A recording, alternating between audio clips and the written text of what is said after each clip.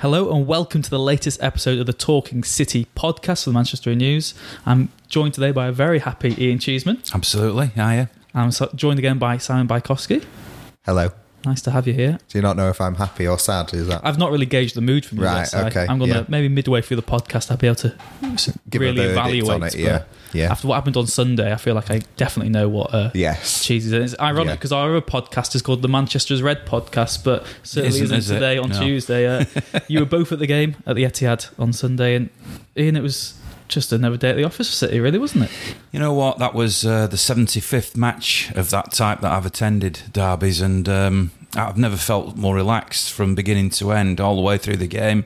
City were in complete control. They started off as they meant to go along, dominating sides just like they have been doing, whether it be one of the weaker teams, when it's a mid-table team like United, or when it's one of the top teams. It's an early dig in, isn't it? Yeah, early dig, get that one in. Stroking the ball around, completely controlling. I mean, that goal, obviously, that Gundogan scored at the end, isn't a big surprise from City, because they do that sort of thing all the time, and they set the stall out quite early. And I thought, well, you know, in years gone by, I've sort of had a bit of a knot in my stomach at Derby Day, not slept well maybe the night before, been you know, really nervous and wary of them, because it's the big Manchester rivalry, and that's how you're supposed to feel if you're a blue or you're red. And I didn't feel that way. And as the game went along, I spoke to fans at half time who said to me, I don't think City played that well, and actually I'm a bit worried now that only one up, United will bounce back and they'll come back into it like they did last year. And I just sort of looked at them and I thought, what are you on about?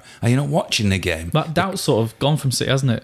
Yeah. Because there always used to be that pessimism in the back of your head. Well, it's clearly still there from a certain generation. Were you not nervous after the penalty, though? No, not at all. Not at all. Never at any point was I nervous. I just watched the game completely. I just thought, well, if City need to get another, they'll go and get one. I've honestly never been as relaxed in a derby. Never at any point did I think United to get back into it. It was a joy to watch. So you said that was your 75th derby you've been to. Do you think that was the most comfortable win without doubt. Derby history? Even more emphatic, really, than the 6-1. I mean, the 6-1 at Old Trafford escalated towards the end, didn't it? As well, that one? They collapsed and chased the game and left big, wide open spaces and everything. United were the same all the way through in this one. They were just not a threat to City, which astounded me. I mean, you can make a bigger argument to say that, you know, the mood of current day players, with there being so many players that are not Mancunians, in fact not that many players that are English anymore, as there were, you know, when I started watching derbies back in the 70s, that the whole mood has gone. Even the crowd has changed, hasn't it? Not as much at City, though it is changing. You know, I mean, I bumped into a group who come over from Mumbai to watch the game, for example.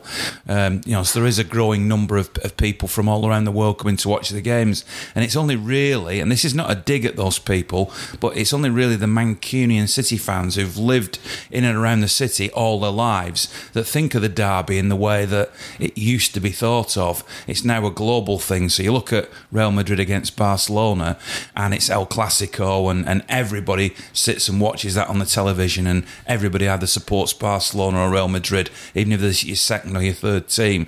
And maybe it's getting a little bit that way now around some of the fans around the derby as well. But for the hardcore Manchester City fans who've been through thick and thin, and for the same equivalent of the United fans, it is the Manchester derby, and it means so much. But because it's been watered down slightly, there isn't the same crunching tackles, because the game's changed as well. The match feels different, and on that basis, City were just so superior that I was just sitting there thinking, enjoying this game just like any other game. Aside from your comments maybe before, did you ever feel that City might be in danger of slipping up, similar maybe to they did in April? I mean, we saw last week as well that United came from behind against Bournemouth, came from behind against Juventus in 2 games where they were lucky to win. You wouldn't have put it past them, really, knowing what Mourinho's like. Guardiola wasn't very happy with the first half. After that first opening 15 minutes, and the players themselves spoke about that April derby at half time. So there was clearly like a need from the players to reinforce that they needed to go forward.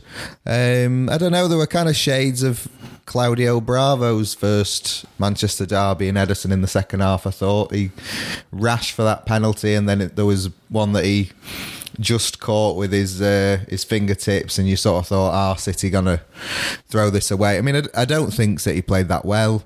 I thought United played pretty well. I think that shows just how big the gap is between the teams, to be honest, because City could have played far better. I think I actually predicted a 3-1 victory on this podcast. Have we got that clipped? We'll have to drag into the archives after. But off air, before the game, I was predicting a bit of a bigger win, and if City had played as well as they can do, or more to their potential than they could, I think they would have absolutely destroyed United. It was a really strange feeling, because you're used to derbies where, if one team plays well, they'll have a good chance of winning, whereas United played pretty well and were just so far below the level of City. It's 12 points is the gap, and you would expect that to grow as the season goes on, I think. Yeah, I think more alarmingly, is Southampton had 6 shots on target against City. United only had 1. But that was the penalty. Yeah, exactly. Yeah. And you look at it, but from your point of view, Ian, as a fan, do you think, I know you don't want to be too greedy as a fan, but do you think City fans might be thinking, we really should have scored more and really embarrassed United? Maybe it was a missed opportunity to expose just how big the gulf in class has been. We saw the reaction when Raheem Sterling did a couple of step-overs at the end of the game. There was a lot of anger from the United players and the club, and maybe certain sections of the fans. If City had have actually gone to town during that game and won by a 6 again, another margin like that, that would have really upset United a lot more. Now, from a pure City perspective, you think, so what? But you then think, well, what about next time they play, at Old Trafford later in the year? And already Pep suggested, and this was in the pre-match, that the next derby after this one might be actually bigger, because it's obviously getting to the sharp end of the season. It's an away game, so it might be that one is got a little bit more hanging on it, because in theory, if City hadn't won that game, it wouldn't have been the end of the world. There'd have been a point behind Liverpool, okay, and they don't want to lose it, but it wouldn't have been the end of the world. Whereas if you lose the one in, I don't know when it is, March. April, something like that, yeah, then you get into the point where it's harder to recover if you lose the game. So I get that. There's a bit of me that loved Raheem Sterling doing the step-overs and the 44-pass goal and everything, and the way that's been highlighted as a Blue, great, have it back. How many years have I watched derbies when City's noses have been rubbed in it? Taste their own medicine, isn't it, really? I mean, those 75 matches that I talked about, that was City's 20th win in those 75. So there's still overwhelming statistics, certainly in my experience, of United having the better of the derbies. I think 38 victories I've seen from United in that sequence. So rubbing the noses in it a bit, especially after that sign at the old the Stretford End for so many years. How many years it had been since I saw someone on Twitter mock that to with the 44 passes. Yeah, brilliant, absolutely brilliant. But there's another bit of you that he thinks you don't want to poke the lion, just gently caress him and say, I've got a bit of meat you haven't, but don't rub his nose in it, because then he comes after you, doesn't he? And that feels as if what's a little bit happening actually in Manchester at the moment. City have been so dominant, and you can see in the media the way that the certain sections coming after City, obviously the FFP's been much discussed, and the Spiegel revelations and all the rest of it. They're an easy target at the moment, aren't they? Yeah, because they have become... You do get the feeling that everybody's waiting for something to go wrong so they can come and what's it told you and dive in. So maybe it's about having a bit of dignity at the moment and winning with style and not fueling their sort of flames against you. Correct. Really. And so I guess that's sort of personified in that Raheem Sterling incident at the end of the game. I guess you did the piece on that as well. Just Mourinho's comments in general. It was. I think the biggest satisfaction for City, not. What happened on the pitch, and the biggest satisfaction for City will be that Jose Mourinho remains in charge at Old Trafford, because I used to really rate him as a manager, and I thought his work at Porto, Chelsea, Inter and Real Madrid, stopping that Guardiola Barcelona team was phenomenal, and I think there is absolutely zero chance of Mourinho stopping this City team. And for him to come out afterwards and say, City had 2 friendly games in the build-up to this. Well, yeah, City beat Southampton 6-0. When Southampton played United last, they drew 0-0. So that's not really a friendly game. It's only a friendly game if you make it. So, yeah, Shakhtar, very good team. And I think Paulo Fonseca was a bit sort of stunned to lose 6-0, but that's just how good this team are. For Mourinho to say City would have been in trouble if Fellaini had come on in the 75th minute. Big trouble. Well, we had 90 minutes of Fellaini and he didn't do anything. And as soon as I saw the team sheets, and I had to ask people who know a bit more about United than I do, just who was playing in that midfield 3. Because City have got Fernandinho and the Silvas, and it's well established. United to have Herrera, Matic and Fellaini. That is such a mismatch. And you don't need hindsight to acknowledge that, do you? You just knew straight away. It's not a football 3. It's just like 3 giant trees that you're just going to stick in the middle. It's like PE basketball class, isn't it? Yeah. Put the 3 tall people in the middle and just hope they're good. Yeah, and if you think that is the way to stop this City team and Pep Guardiola, then either you're living in the past or you've just got it completely wrong. So I think, as good as the Derby win was, I think of more satisfaction is that Mourinho just keeps on messing things up. His team selections are bizarre, which you're quite rightly highlighting, and I've got to say that the only time I turned to the guy next to me during that derby and had any concerns, and they were only minor concerns, but any concerns, and they proved to be obviously fruitless, was when Mata came on. That was the only time I turned and said, oh, now this is the one player that could damage City. Now, it didn't turn out that he did, but I just don't get how he's not the first name on the team sheet, perhaps apart from De Gea, in every single United team. But am I bothered? No. Well, it just shows, and I think a lot of combined 11s before the game, and you just couldn't take any City players out, because you, as a neutral or as a fan, you would want to see your team set up the way one of those teams on Sunday played, and you absolutely would not want to see the other way. Yeah. And I guess part of that midfield battle, there's a lot of social media hype around Fernandinho's role on Sunday. For me, he was man of the match, I'd say, quite comfortably, the way he dictated midfield. But lots of United fans were furious he wasn't sent off. I saw lots of people saying there should be an FA appeal for the amount of clumsy sort of challenges he did and the totting up procedure. And that just sounds like sour grapes, really, from United. Even if Fernandinho wasn't on the pitch, they would have still won that game.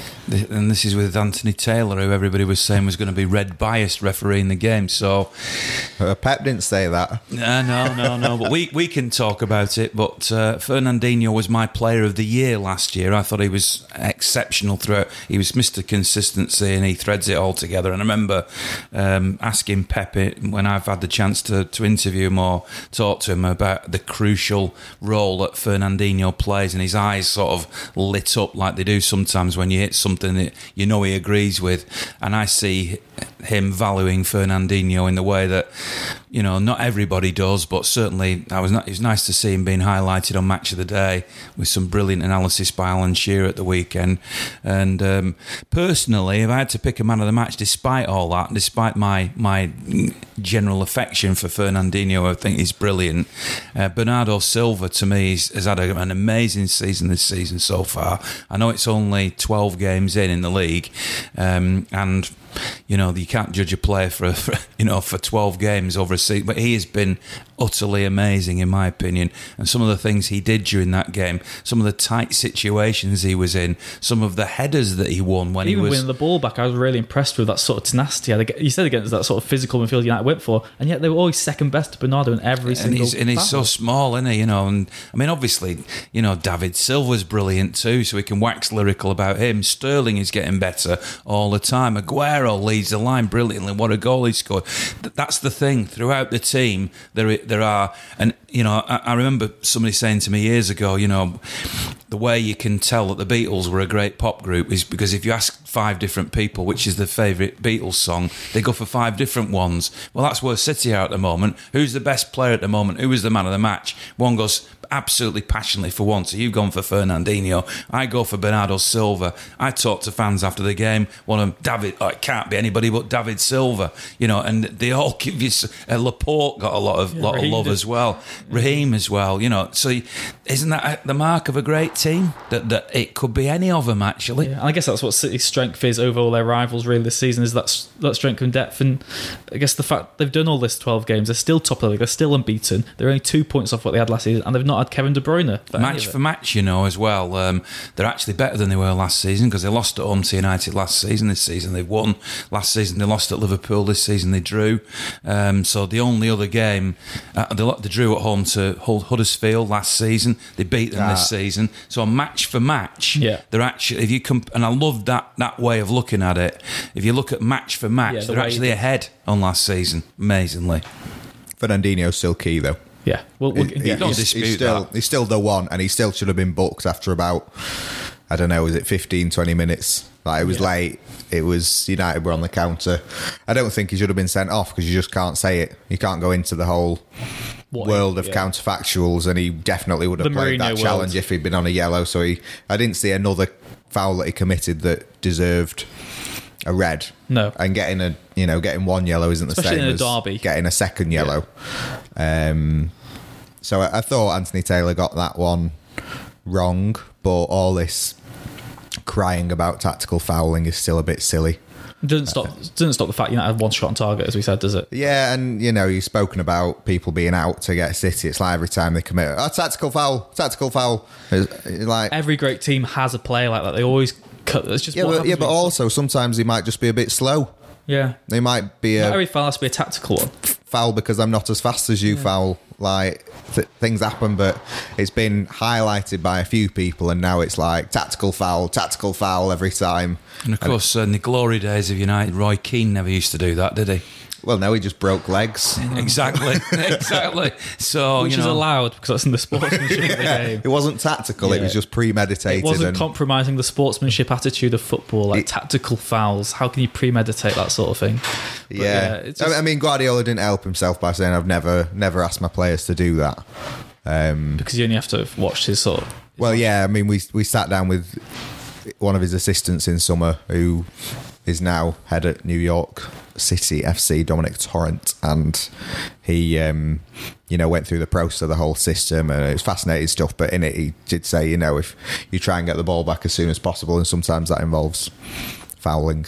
Just as long as your opponents don't have the ball. Yeah. But by fouling them, you do give them the ball, and but then you get City aren't great at set pieces, defending set pieces, and they're not very tall, so maybe. But I thought that was one of the big differences between City and United as well. Like, Sterling would win a free kick 35 yards out, and he just put his foot on it and pass it again, and they just move on. It was almost like a free kick was like just an excuse to get the ball moving again, whereas whenever United got it, it was like, right, we can lump this into the box and everyone forward, lock down the hatches, get everyone in the box. And it was such a clash of styles. Yeah, I guess that is part of the reason. I guess we touched on it there, the fact that City, Chelsea and Liverpool are all unbeaten this season. From what you've seen so far, are City still the favourites for the title this season? Yeah, absolutely. I mean, they're doing better, as I say, than last season. They've scored more goals. You can't really bet against them, and I'm trying to not just be a City fan or a City biased person by saying that. If you were looking at it objectively, how would you bet against them? Liverpool have made a remarkable start to the season, statistically certainly. I mean, isn't it their best since the 70s? They're just doing awesomely well. Can they keep this up? Well, time will tell, and if they can, then clearly it's going to be a two-horse race.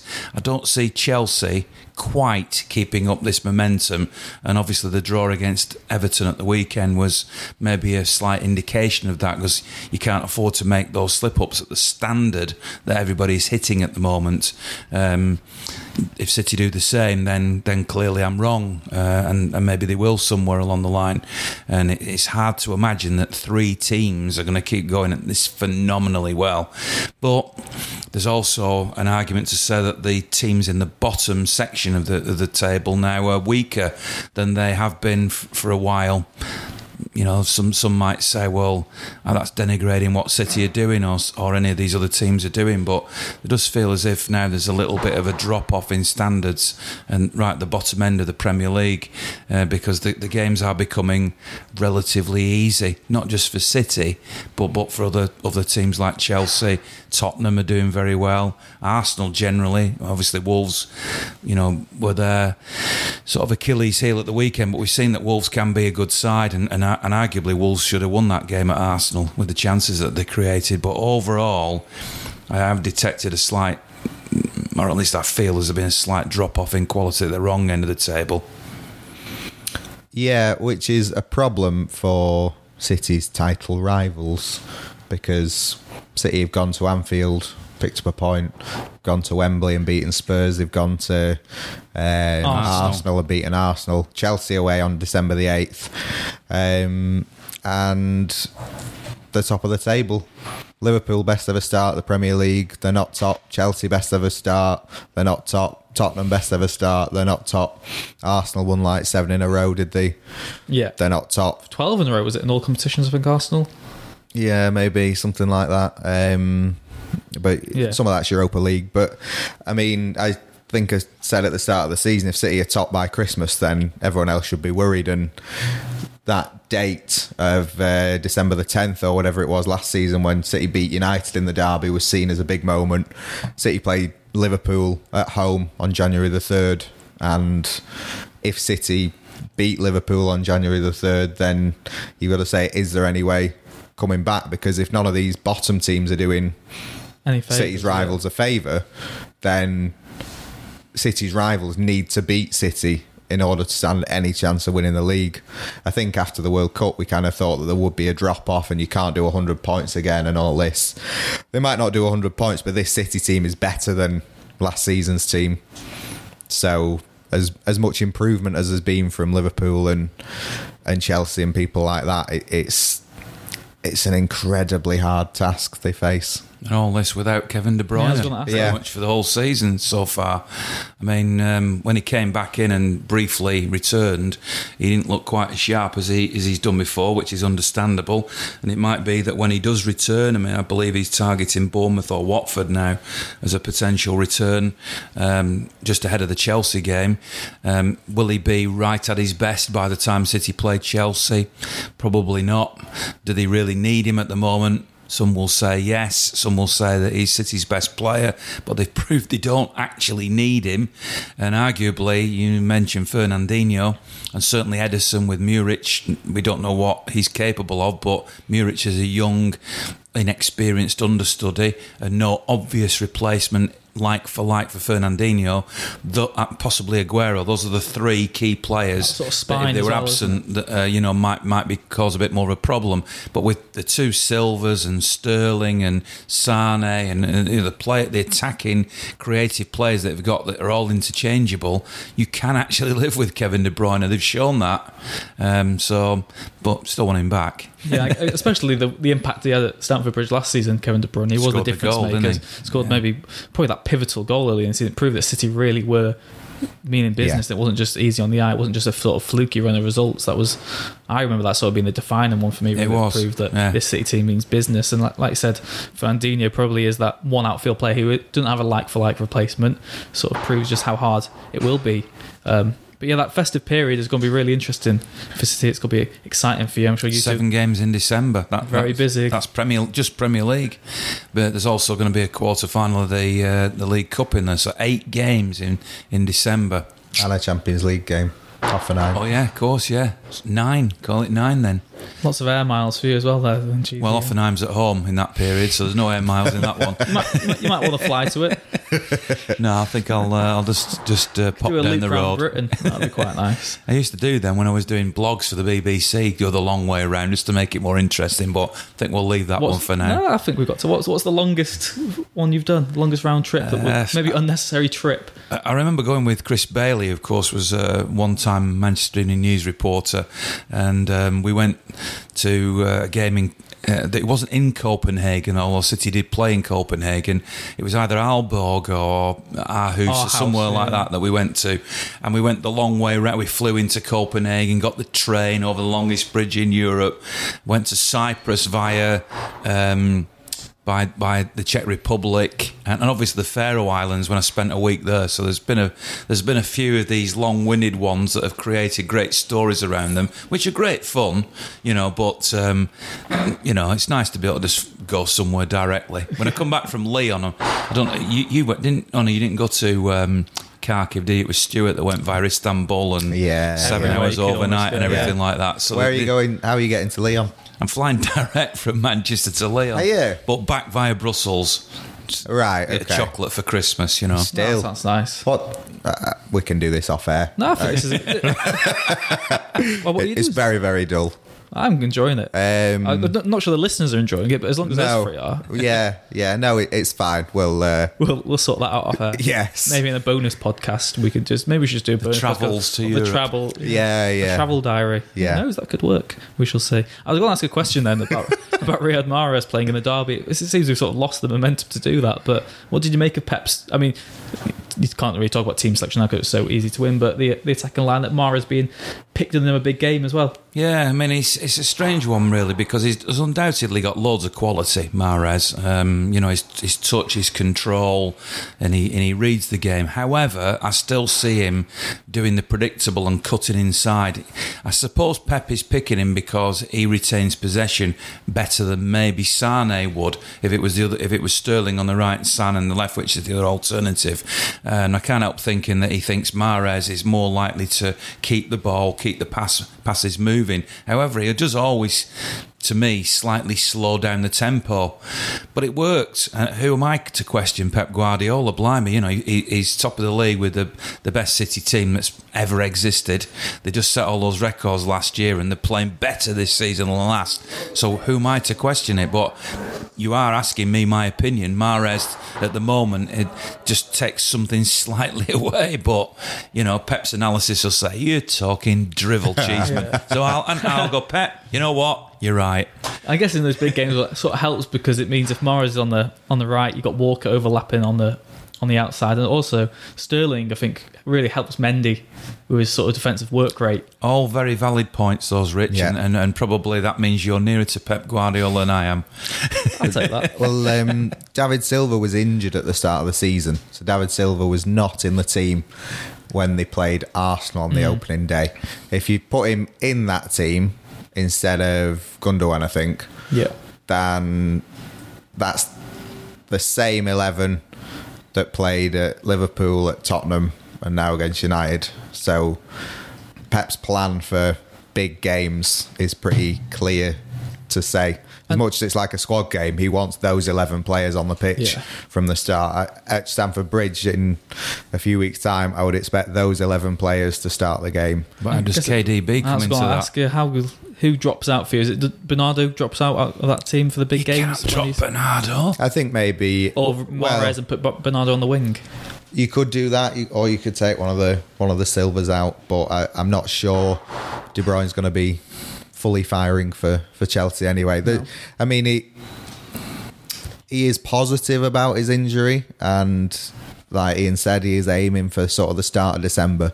But if you think he was out for 2 months, the start of the season, and it took him about 3 or 4 games before he was up to speed properly. He was only just about up to speed when he got injured, so I can't see him being that fit for Chelsea, so I don't think it will be worth the risk, really. Especially when you said they've got that congested fixture schedule coming up. It's not worth throwing them in, really. Yeah. And, it's a nice selection headache to have. But, I don't think it will be needed quite as soon for the Chelsea game. Yeah, one sort of final point I was looking towards today was we've not really mentioned him properly. Aymeric Laporte, fantastic for City this season. Perhaps one of the contenders for player of the season so far already, but no place in the France squad for him again. Their loss really in City's gain, 2 weeks off of him being fit, but definitely deserves the international call-up, surely. Am I right? And I know you'll know this, Simon. Can he play for either one of two different countries, and that decision's still not been made? He can play for Spain, yeah. It's until you make your first senior competitive appearance, isn't it? I think you've got to commit. Yeah. So is that why maybe he's... No. He said he's very willing to play for... Still committed to playing for France, and he said the World Cup win really hurt him, because we spoke to him a few weeks after they'd won the World Cup. He said, how does it feel as a Frenchman? And he said, I was jealous, wasn't happy. He was jealous because he wanted to be there. He wanted to have that experience, which he might never have again as a player.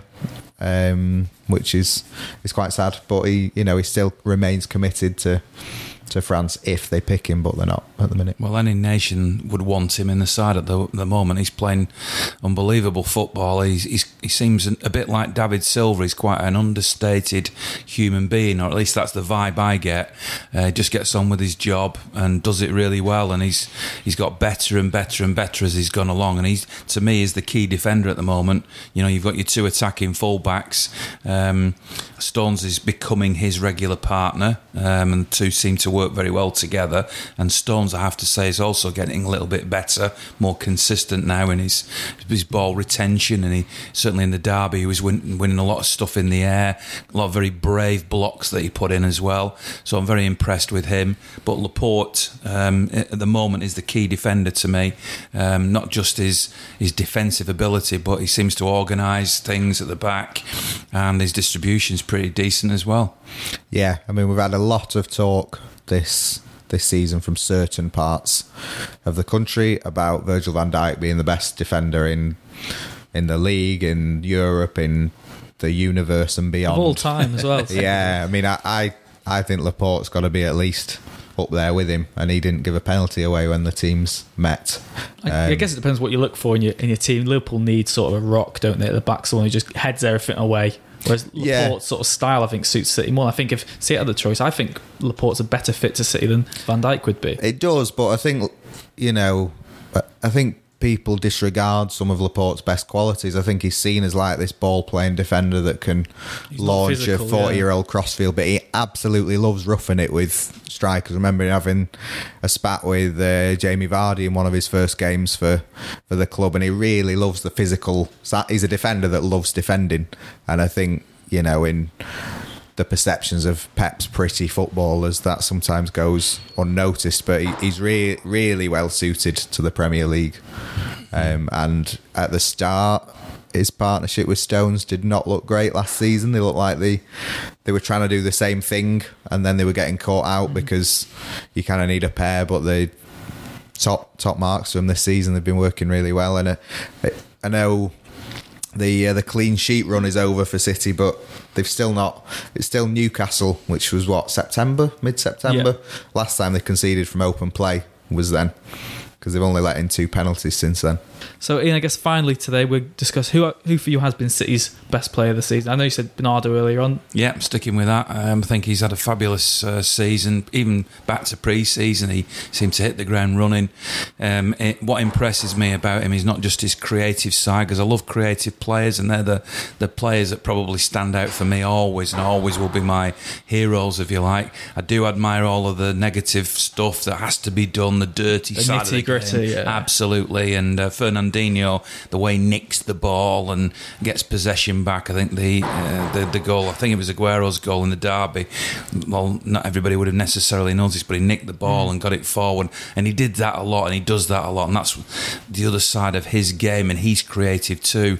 And David Silva, wonderful player, finding pockets, movement. You almost take those sort of players for granted, don't you? Because you see them week in, week out, and their standards are so high. But Bernardo has just added something. When I'm sitting there, I'm thinking, I count how many times I go, wow, and I've been doing that a lot with Bernardo and recently. And how many times have you done it recently? I haven't counted it, but I have done it a lot of times. Get a ticker, doesn't he? And I just thought, he's surrounded by 4 players here. They're all bigger than him, and he's actually just about to lose possession, and yet at the end of it all, he emerges with the ball, and you think, how did he do that? And that's one of those wow moments, Simon. That. Oh yeah, I'm well aware of them. I wanted to know if you had like a tally going, or No, I don't have a tally, but maybe I should start one. But he's just been awesome. Love his attitude. Love the way he's been, as I say, combining both sides of the game. So to me, so far, he's the man. So do you echo that belief of Ian? Almost. I do, and I think it's a really good way of describing him, because I think De Bruyne last season was that player. He had moments where you just thought, that is ridiculous. That should not be legal on a football pitch. It's that good. And Bernardo has been that this season, and although certain podcast hosts may have previously said that City wouldn't have missed Bernardo had he not been fraudulent. Yeah, I can't remember who said it now off the top of my head, but they might have been sat very close to me. I think Bernardo has been the reason City haven't missed De Bruyne this season, because he's played in that position. He's not done quite the same role, but he's just been brilliant, and he has exceeded expectations more than most. The only reason I hesitate is because drum roll. Can you put one in, Ash, please? Because I love Bernardo so much, and I thought from summer he was going to be really good, so I put him in my fantasy football team. Everyone, I think, in one of the first podcasts as well. Yeah, and he's good, but I don't think he's. We're going to get to the punchline of this. Come on. Who's it going to be, Simon? That's a fantasy football team that has Matthew Darmian on the bench. As someone who's sat through 75 derbies, Ian, good things are worth waiting for. That's true. Bernardo's quality. It's going to be good, though. He's building it up even more now, isn't Bernardo's quality is I hope not. We never get to the point. Not reflected. Just cut it off now. We'll see you next week. Part 2, the international break. Slow week. Bernardo Silva's quality on the pitch is not reflected in the fantasy football stakes, because they'll dominate a game, but he won't necessarily give an assist or a goal. So you're going to give me a bitter answer now, because he hasn't done well in your fantasy football. You sound a bit like Mourinho with stats here now, isn't it? Well, no, Mourinho doesn't care about stats. So he says that stats aren't relevant. Whereas all the time, that's a stat, isn't it? Whereas I would say that Raheem Sterling, regular readers, viewers, maybe listeners, may be shocked to hear that. There's a camera up there. Is there? Yeah. Put my clothes back on then. Sterling's goal and assist record this season is phenomenal. He, as much as Bernardo has exceeded expectations in performance levels, Sterling's record, I think, is ridiculously good. It's that of a world-class player, and I don't think necessarily anyone was expecting that. So, for different reasons, Bernardo and Sterling. And he's been rewarded with his contract, which I think is a big relief for everyone. I'm sure the City fan in you must be delighted to see. Absolutely. Raheem. I mean, he's come on so much in the last 12 months. He's the player now when he's in possession in front of goal. You think anything could happen here. He'll create something. So absolutely, I'm not really disagreeing with Simon. It's a bit like that Beatles analogy that I had a little earlier on. You just got so many good players. I don't think he sticks out though, does he? No, in some ways, he scored a lot of goals and assists without really sort of sticking out in a way that Bernardo has. People are still staggered when they see just how many goals. I mean, last season it was 40 goals directly in the Premier League he was involved in, Raheem Sterling. He's added football intelligence to his game. That's what's been different. He's always had that raw talent, but now he's added football intelligence, which arguably has come from Pep. But let's give him the credit, that he's absorbed it, he's learned, and he now plays in a different way than he did before. Because we talked about Mahrez before, and I was not critical, but questioning the fact that sometimes he can be a little bit predictable. He checks in onto his left foot, and that, Sterling did that a little bit at the beginning on his right foot. He'd go down the touchline and you think, go on, take him on, move inside, and that's what he's doing now. But at the time, he was sometimes playing the safer sideways ball. So maybe we'll see the same development in Mahrez over the next 12 months. But Sterling now absolutely gets it. He's a phenomenal player, no doubt about that. It's gone from being scared to shoot at goal to being quite happy to absolutely whack your left foot into the turf in an attempt at a goal. Yeah, that's one way of looking at it. Yeah, I think the answer is there is no exact answer to City's best player this season, and that's sort of the beauty of it all. It doesn't really matter. City, top of the league, unbeaten again. Who's your best player, Rich? Who's your stand out so far? My standout player. I never Yeah. usually get asked these sort of questions. I'm not allowed to choose a Wrexham player. I'm guessing that's not the question we're going for. No. Let's go for this. For me, I'd probably still say... Preferably a City player. I mean, See, not just not a Wrexham player, but No, Luke Summerfield then. Big shout out to Luke Summerfield. But I was going to be hipster and go for Raheem Sterling myself, but I think if you look at the player who has the biggest impact, for me, I say it all the time, I think it's Fernandinho still. Like I said, he is still that player who, to me, I think he makes the biggest difference in everything City do. I think everything goes for him. He's the one player who still have no idea how they're going to replace him. Mm-hmm. They don't really need to worry about that just yet. that Jorginho looks good at Chelsea, doesn't he? Looks quite... Whatever happened to him? Oh, well. Sorry. I'll go for Hey Jude, which is your favourite Beatles song. Yellow Submarine, isn't it? Difficult to say. It's like Queen. There's different eras, isn't there? A Day in the Life is a... There you go. Hard See, to you beat. proved my point. It's difficult to pick your favourite City I would- player although- or your favourite Beatles. Although, who's your favourite Beatle? Because I think Ringo Starr. that's a bit easier to pick. Paul McCartney Ringo. for me. All right. Who's yours? You're going for John Lennon. Yeah, I'm going for John There Lennon. you go. Ringo. There Although, you go. specifically John Lennon Beatles, not his single career. Mine specifically, interested in any of Ringo that Starr's Thomas the Tank Engine narrations. Yeah. That's had the biggest impact on me as a person because I love Thomas the Tank. But then he won't take any fan mail anymore, will he? No. But Shame. I'm not too bothered because I don't think he needs to. That's all. You don't write to him. No, I think his contributions already out there. I think if you can't be too greedy with Ringo About Starr. Octopus's Garden, what's your view on that? Not even sure what it is. It's a Ringo song. Not old Is enough. it? Very good, yeah. Is it? Surprisingly good for Ringo. Is it? I'll Yeah. have to give that. Have you seen Bohemian Rhapsody? No, I'm at going the to see it cinema? tonight, apparently. Yeah. Well, it's either tonight or tomorrow. Obviously, I'm going to use the 2-for-1 voucher. That's an Depends how I'm interesting feeling. one. Who's your favourite Queen member? See, I'm not really a big fan of Queen. Right. Not that I'm not a fan of them. I enjoy their music. But Yeah. in terms of Queen, do I digest them openly? Do I say, I want to listen to Queen today? I wouldn't really say that. Right. But I'm fond of them. I think they're incredible musical talents. Everyone remembers, even people my age who weren't born, everyone knows the sort of Live Aid sort of performances and all that jazz. Ian, favourite Queen member? It's got to be Freddie Mercury, hasn't it? Yeah. He is just the fate. Like when you think of Queen, you do think of Freddie Mercury, don't you? Then I guess. Who knows? I'm like digested like that. Who's your favourite member of the Pep team? The Pep Backroom team. staff.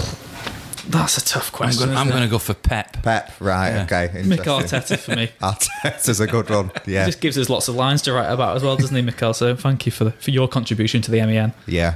Well, maybe the next podcast will think up more sort of who's the best. Yeah, and if you've got any who's the best that you want answering from Ian Cheeseman and Si and Yeah. myself, please do tweet us and we'll answer anything these days. We've got international break, time to fill. Doesn't have to be football, doesn't have to be anything. Just if you've got any questions, agony aunts, if you've got any questions you want Ian to answer, See, this is where City are at the moment. We're all giddy because the football Yeah. takes care of itself. takes care of itself, yeah.